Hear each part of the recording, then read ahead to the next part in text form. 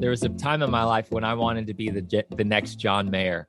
I mean, I was going to be the next hot thing as a singer-songwriter. And, spoiler alert, that didn't happen. But I've learned some really amazing things along the way. And ultimately, it's led me to what I'm doing right now. And so that journey, I used to believe that to be successful, you needed to be standing on stages in front of tens of thousands, if not hundreds of thousands of people, impacting over, time. I used to think that's what you needed to be successful. But what I'm learning today is you don't need a stage to make an impact. Hello, everyone, and welcome to the Everybody Brands podcast, where we know that when you have clarity about your brand and for your business, so do your customers. The Everybody Brands podcast gives you insight into branding and brand strategy that helps you focus on your customers and empowers you to outmaneuver your competition so you can achieve your company goals and grow your business.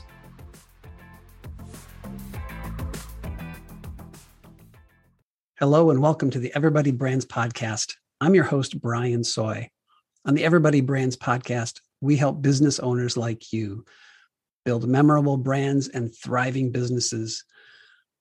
Today, my guest is Tim Scherr, the author of a new book called The Secret Society of Success.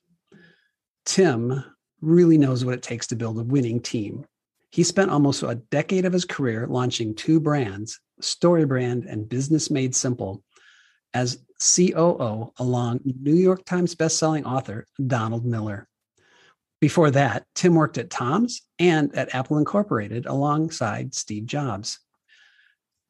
Tim Scherr is the host of the Build a Winning Team podcast, where he offers listeners actionable advice as he interviews some of the top leaders in business.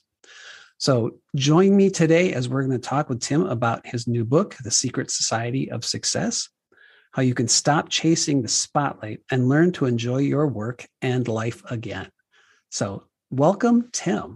Tim, I noticed from your bio that you were the COO at StoryBrand, and you worked alongside one of my heroes, Steve Jobs, and of course, also Donald Miller. So take us back to the beginning. Like you were kind of living your book before you wrote it. So tell us a story about how you got from where you were then to where you are now. Totally. Well, I just am so grateful for that time working under Steve Jobs and then also spending almost a decade with Don, two visionary leaders. And I really do pinch myself at having had even the opportunity to do that. There's a story that I love in Apollo. We all know the story of Apollo 11, right? You have Neil Armstrong, Buzz Aldrin, one small step for man, one giant leap for mankind. But what's interesting to me is a lot of people don't know there was actually a third astronaut on that mission, and his name was Michael Collins. So here you have Michael Collins, the guy Ubers Neil and Buzz to the moon, drops them off so those guys can do various tasks on the moon's surface while he, in the command module, orbits the moon something like 26 times until the guys are ready to be picked up and brought back to Earth. And what would make this a pretty miserable story is if when Michael Collins gets back to Earth, he sits down with the press and would say something like, well, it sure would have been nice to actually walk on the moon. It, really acted like a victim. It would have been such a human response. And I feel like we all would have, empathized with him in that moment and likely shared those same thoughts had we been in his shoes. But what's beautiful to me and why I love this story so much is actually how he responded. How he responded was he talked about how content he was to have had one of those three seats. He was happy to be part of the team. And, what I think is so interesting is we live in this world, in an environment that says to be successful, we have to step into the spotlight, climb the ladder. And there's a lot of us that then think to be happy, do we actually have to walk on the moon? And so what's as I think about the last 15 years of my life, as I've really stepped into a career, first beginning with what is it that I even want to do with my life? And then now, I feel like operating out of my sweet spot and having had some pretty amazing experiences. I've just learned that for me, the success now that I've, had at some level, finding my dream job, working alongside people that I'm really inspired by, being able to make some type of an impact. I've just learned that success to me is no longer this idea of, fame, money, and power, stepping in the spotlight, but actually, I'm actually defining success more in line with some of these other people who have shown me a new way to live. The people like Michael Collins who would say, hey, a part of the team doing our job with excellence, that is what success can look like. So I wrote this book because of, this narrative that I feel like we're all up against, and this discussion, this conversation that I really want to, start for people, which is how, if we're hearing all of this, how do we go about living any differently? What is another way to define success? Because there's a big conversation happening, but I just don't feel like there's a lot of people that are giving too many answers. No, you're absolutely right, because I think people are focused on these big outcomes.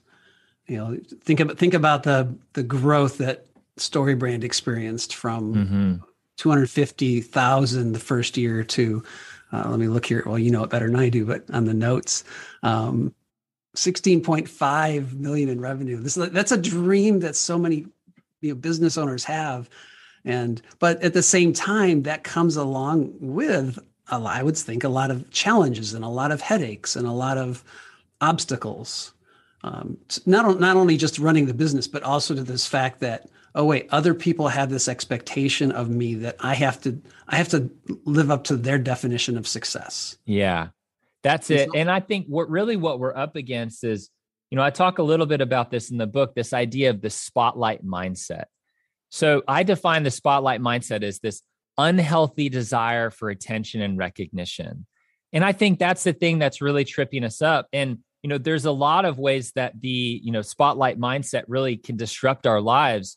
And, I have a handful of what I call symptoms of a spotlight mindset. Let me read some of these to you, because exactly what you're even just talking about, somebody who's running a business, when we first started, when I was working with Don, this is now, over almost 10 years ago, he was making $250,000 a year, speaker, writer, doing his thing, running a conference. I mean, that's pretty amazing. And what's interesting is I've, interacted with more business leaders, it almost feels like there's always a next step. There's always a next level. And right when you achieve a certain peak, there's always another peak to chase after. And so, this idea of comparison, are we constantly measuring ourselves against someone else to define our own success or to find that contentment? So, I would say comparison is one of those symptoms of the spotlight mindset. But here's another one: striving. Do you struggle to find contentment in your life? Does it lead you on a restless pursuit for more? Another symptom of the spotlight mindset is damaged relationships. Does money, fame, or status trump other things in your life? And are your relationships suffering because of it? Somebody I've actually been really inspired by is a guy named Michael Hyatt. And this, that particular thing, that damaged relationships, was there's a story in his past that he shares in one of his books that I thought was really inspiring, as almost a caution, a hey, pay attention to this because it will hopefully help you live a little bit differently. So he was given the opportunity to lead an imprint at a publisher, Nelson Books. And at the time, Nelson Books was ranked last in the 14 imprints under the Thomas Nelson umbrella. And he told the then CEO at the time, give me 3 years and I can turn this thing around. Well, in only 18 months, Michael led a pretty amazing turnaround, and Nelson Books was actually now at the top when it came to that imprint's performance, team morale, all of these. He was at the top. So he comes home with a bonus check that was larger than his salary, the largest bonus check he had ever received.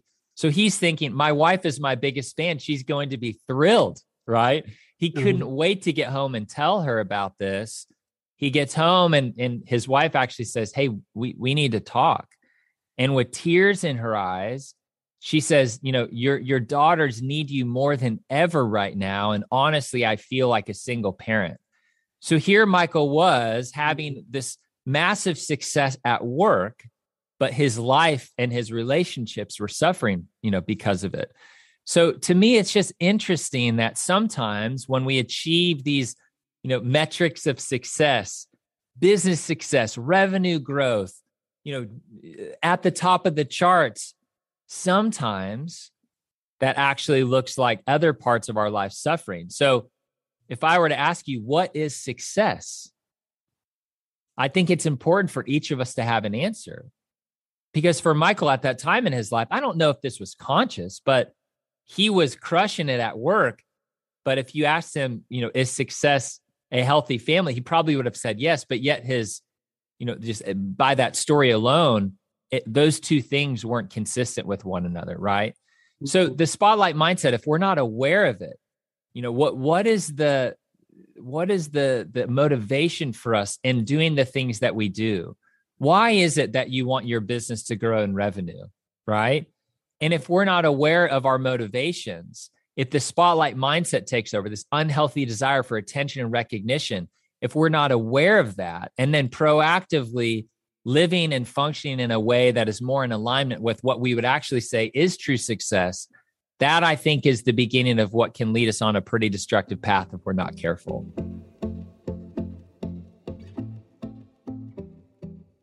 Hi, I'm Donald Miller, author of Building a Story Brand, and I know you've probably been looking for somebody to help you with your marketing. I want to recommend Brian Soy, and here's why. Brian is a StoryBrand certified guide. He's actually spent time with me, and he has learned how to create marketing that actually gets results. I think most marketing is a waste of money because it's all designed to make you look good, feel good, all that kind of stuff, not to actually close sales. Well, Brian knows how to close sales with marketing. If you want to grow your company, call Brian Soy and hire him as a marketing guide. You will not be sorry.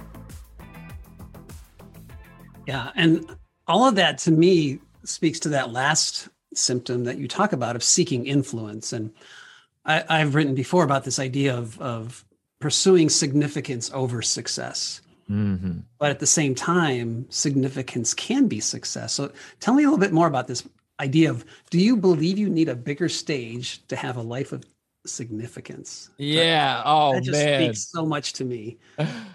So back whenever there was a time in my life when I wanted to be the next John Mayer. I mean, I was going to be the next hot thing as a singer-songwriter. And, spoiler alert, that didn't happen. But I've learned some really amazing things along the way. And ultimately, it's led me to what I'm doing right now. And so that journey, I used to believe that to be successful, you needed to be standing on stages in front of tens of thousands, if not hundreds of thousands of people, impacting over, time. I used to think that's what you needed to be successful. But what I'm learning today is you don't need a stage to make an impact.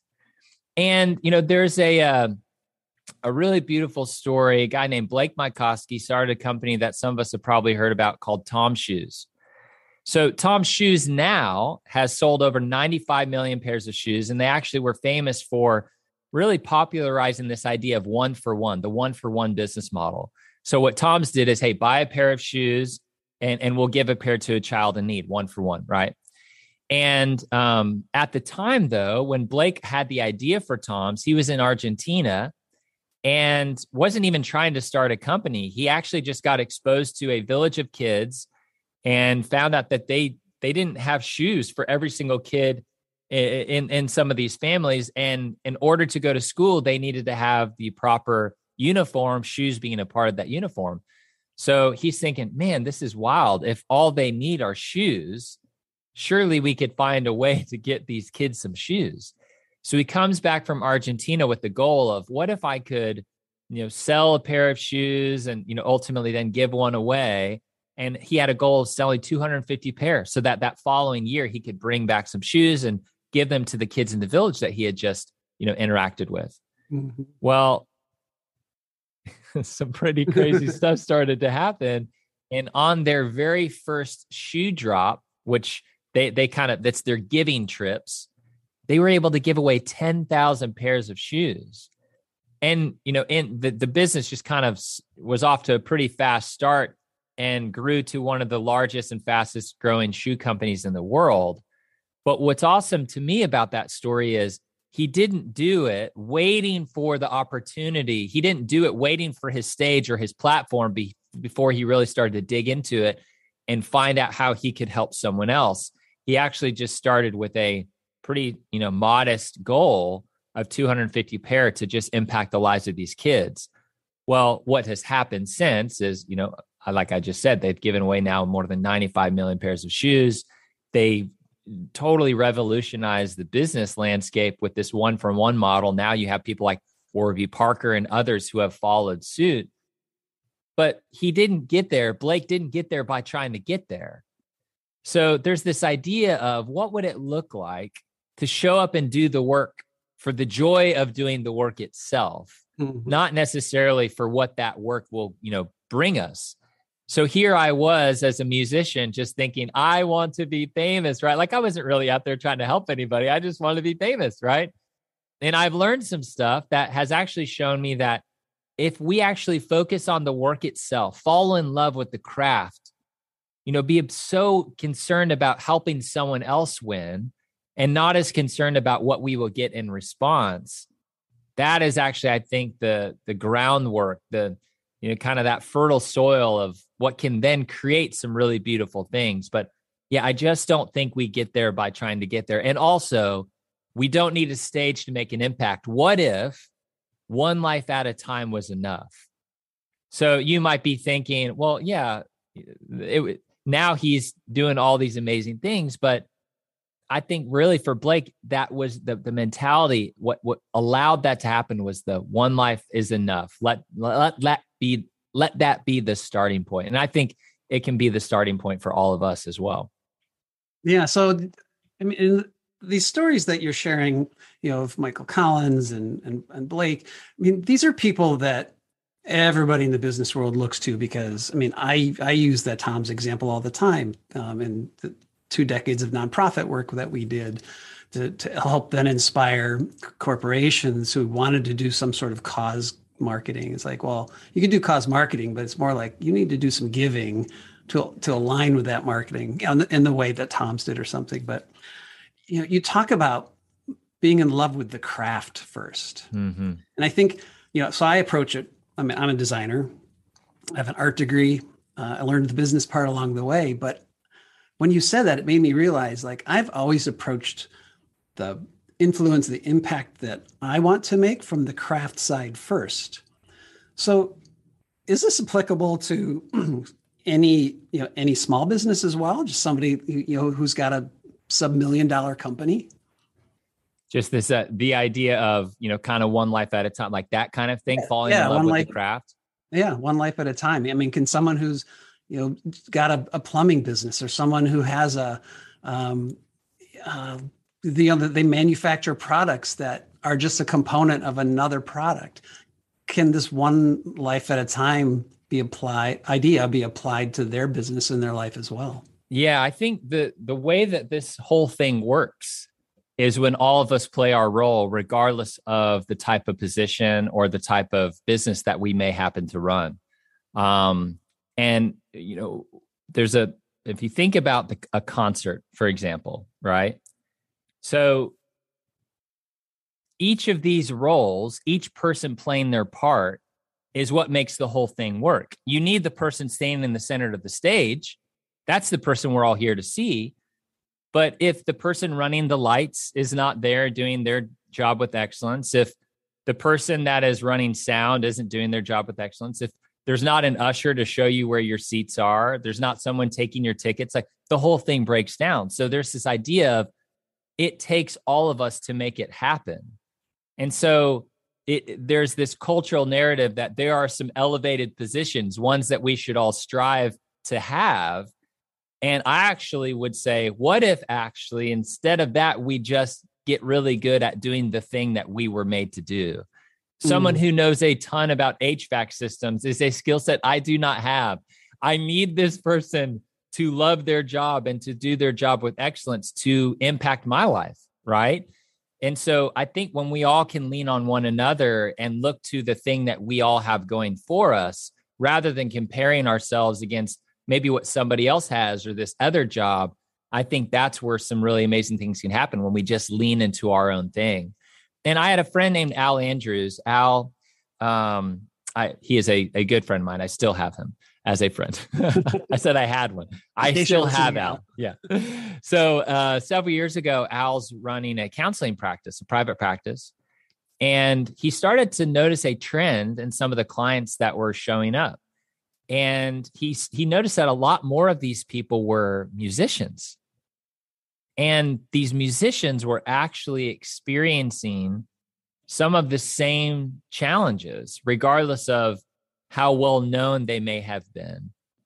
And a friend of his at the time recommended he meet with a guy named Peter York. Peter York was running a record label in Nashville.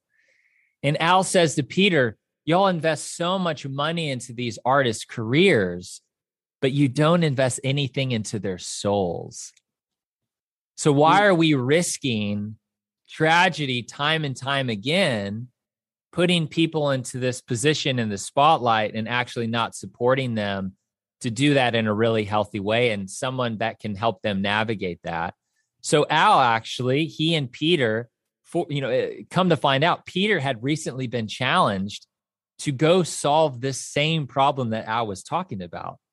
So they came up with this little beta program where Al would actually carve out one day a week on his schedule. And here's the catch, though. Peter and other record labels would foot the bill, and they would actually send artists to be able to come and meet with Al for free, right? So this is the kind of beginning of what became this beta project, which went from just a single day on Al's calendar to him being booked up for 5 days because of how well it was working. So now Al turned what was a private practice into a nonprofit organization. And the funding for that nonprofit was from people like Peter and other record labels now who were, footing the bill for these artists to then come and go for free. So I tell you that because as you're asking, how does this work for small business owners, right? This one life is enough. Is that a path that so many of us can head down? And I think it is true because that's exactly what Al has done. Al didn't actually set out to help these artists so that he could become more well-known. He wasn't doing it so that he could impact, thousands and thousands. He actually just wanted to help each single client that he had the opportunity to interact with, help them be their best, help them to find health and healing, and to have a friend to get some counsel along the way as they're trying to navigate life's challenges. And that has now had an impact on a lot of people, but no one's ever heard Al's name, right? So success doesn't always look like more people knowing who we are. Al actually, to me, models what a successful career can look like. And so much of the work that he's done has gone unnoticed, unrecognized. And actually, because of the work that he does, he's not able to even talk about the people that he's able to serve, right? Right. So, how is it that Al is able to show up and do his work, knowing that he'll never get the credit for it? But the motivation for him comes from serving alongside somebody else, helping them win, and not really worrying about if he's going to get any of the attention or recognition for having done the work, falling in love with the work itself. Right. Yeah. And, and that's, so like when you said that reminded me of something. Again, I've had big dreams for the business.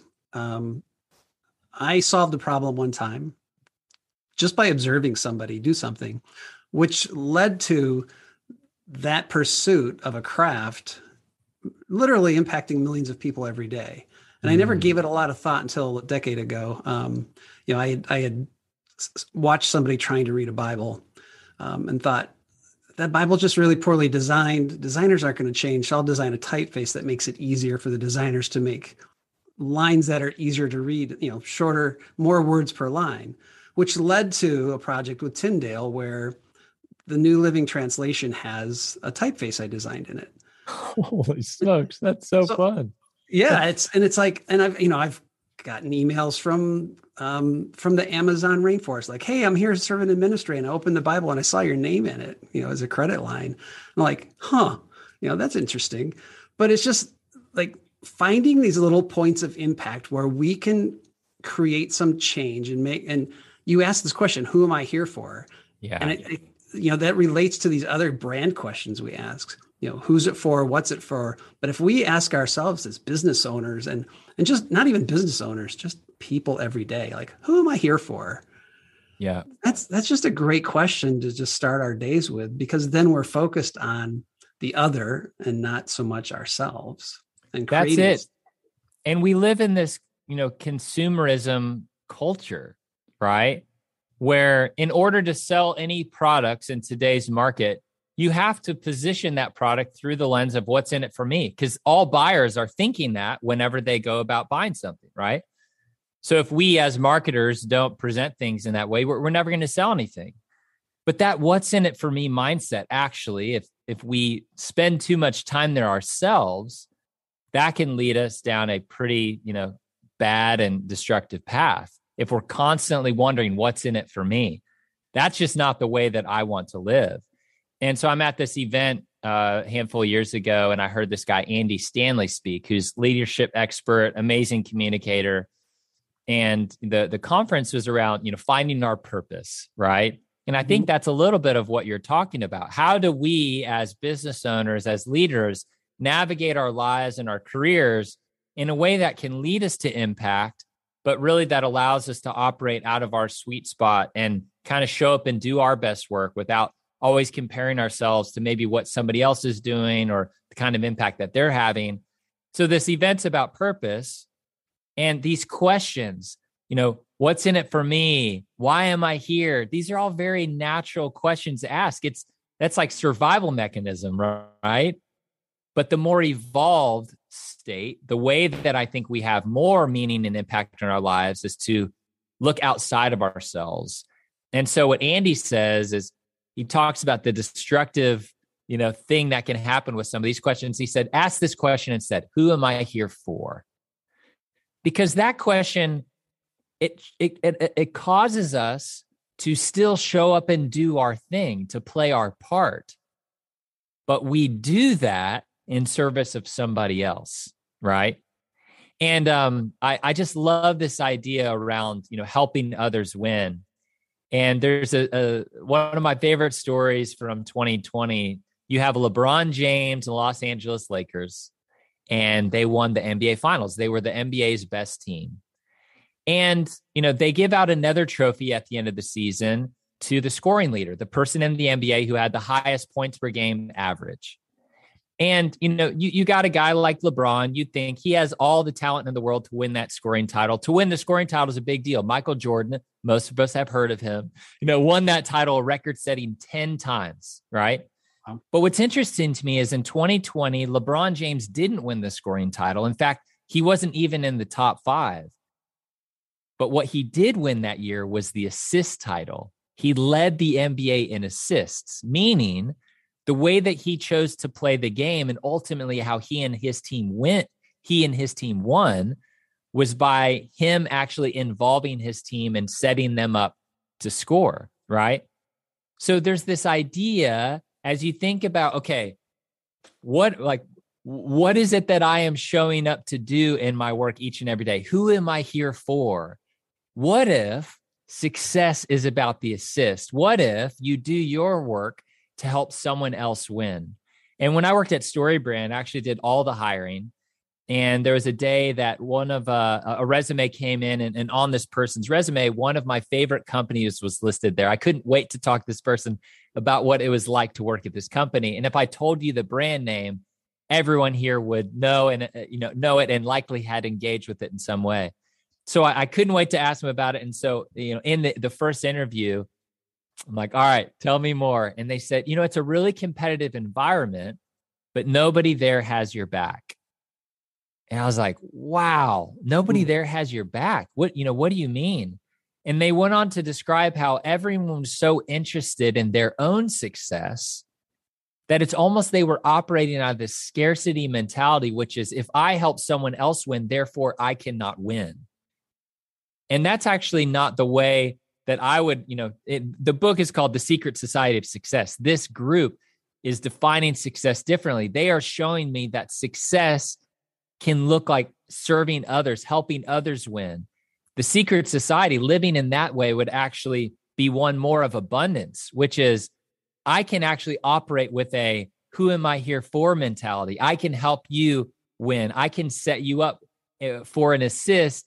I can be all about the assist and actually can find all the success that I am looking for. So that is, I think, the world and the environment that I hope more of us can start to live into, less about ourselves and worrying about our own stuff, and actually more about, serving somebody else and really, in StoryBrand language, becoming the guide and, helping somebody else achieve all the success that they're looking for.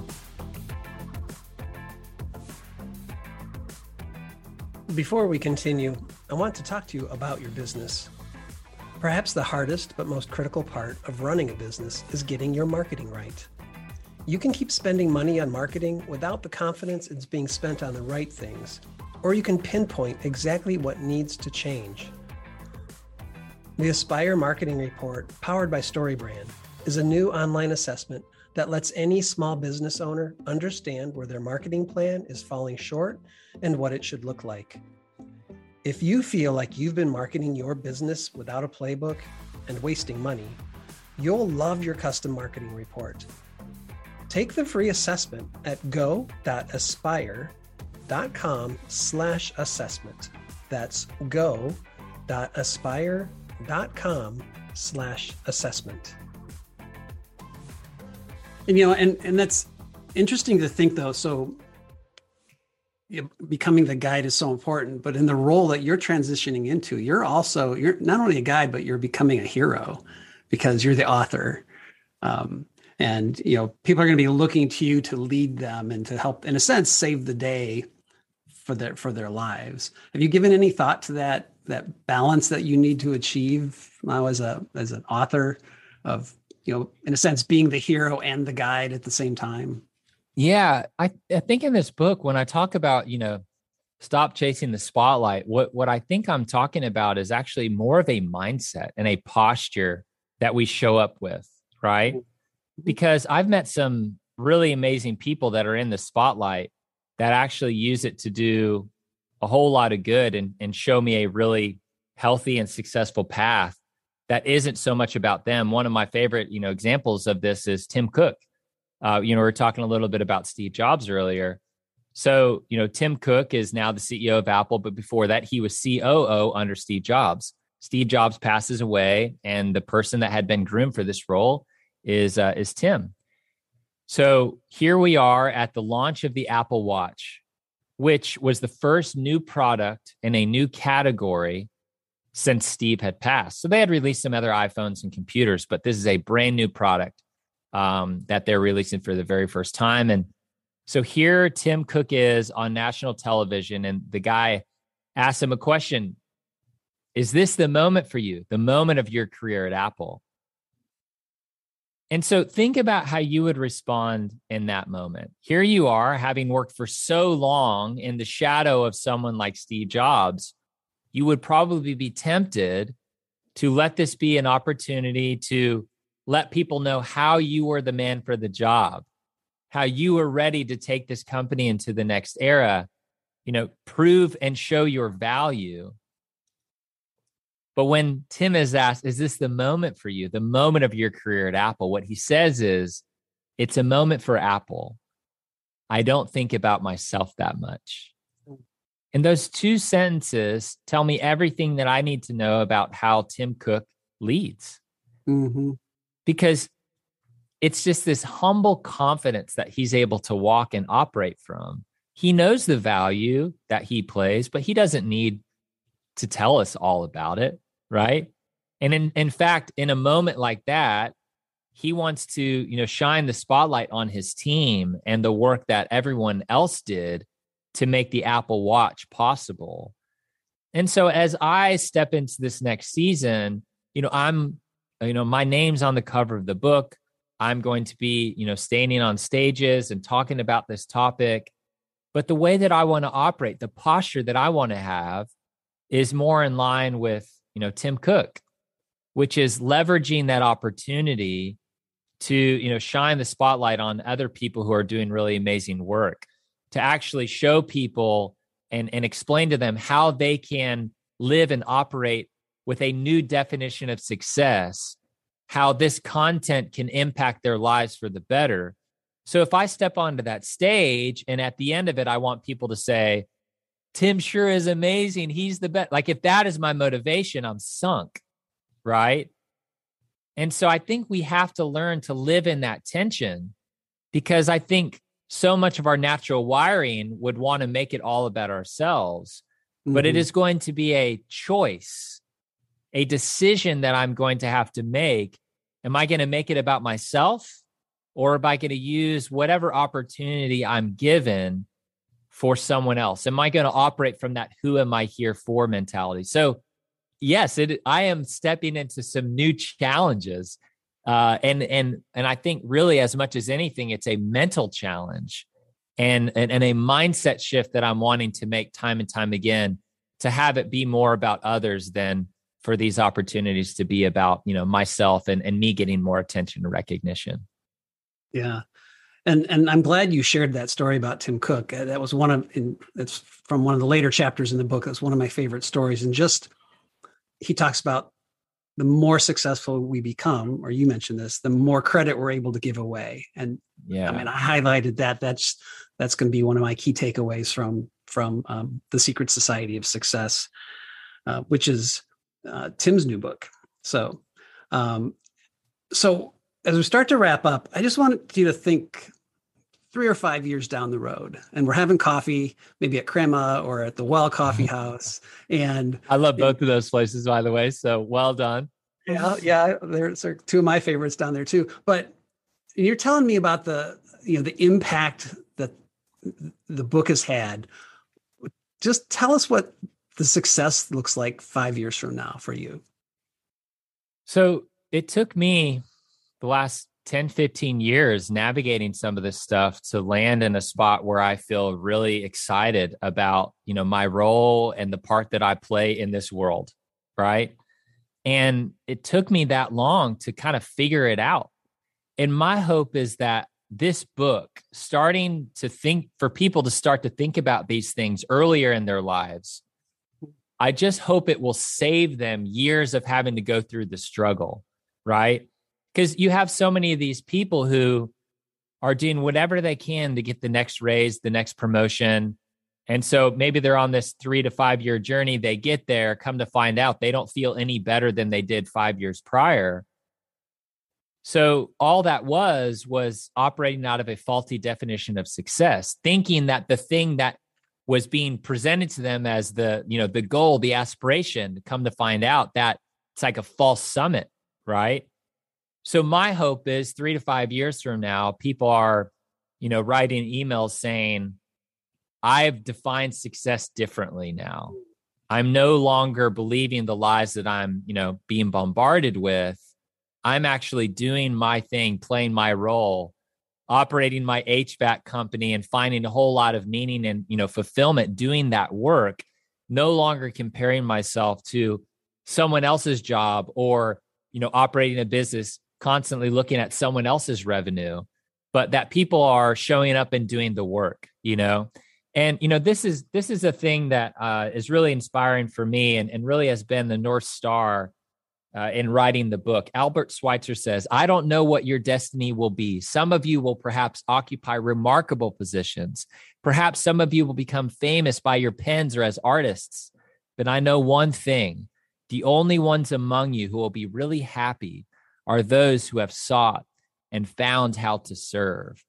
And so that's my hope. My hope is that more of us will start to look at success that way, that we'll be less worried about ourselves and, getting all the attention and recognition that we, are kind of subconsciously craving.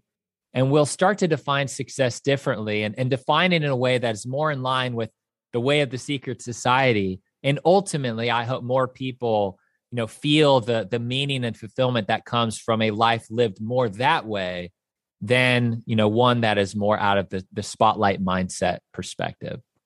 Yeah. Well, thank you so much for this time. I know I'm going to work hard to be part of the secret society, or not work hard to be part of it. I'm just going to let it happen. And so I think, Tim, your enthusiasm is inspiring. How do people find out about the book? Is it secret, or is there a way they can find out? Is there a decoder ring? Yeah, is there a decoder ring? Yeah, exactly. So if you go to secretsocietybook.com, it'll kind of have everything there around the book, where to buy it. It's available on Target.com, Amazon, wherever you buy books. Oh, that's fantastic. And I'll post links to that in the show notes, and we'll put ways in there that you can connect with Tim on LinkedIn and on Twitter, Instagram, and at his website. So thanks for joining me today. This has been fantastic. I'm so psyched. I've had so much fun. Thank you so much for having me, Brian. Many people struggle to create customers that build their brand and sustain their business. If this podcast helps you outmaneuver your competition and gain new customers, please open your podcast app and leave a 5-star review so more people can discover and listen to the experts and insights we share. Music from this episode is the track Wrong by Dan Hennig, found on youtube.com/audiolibrary/music.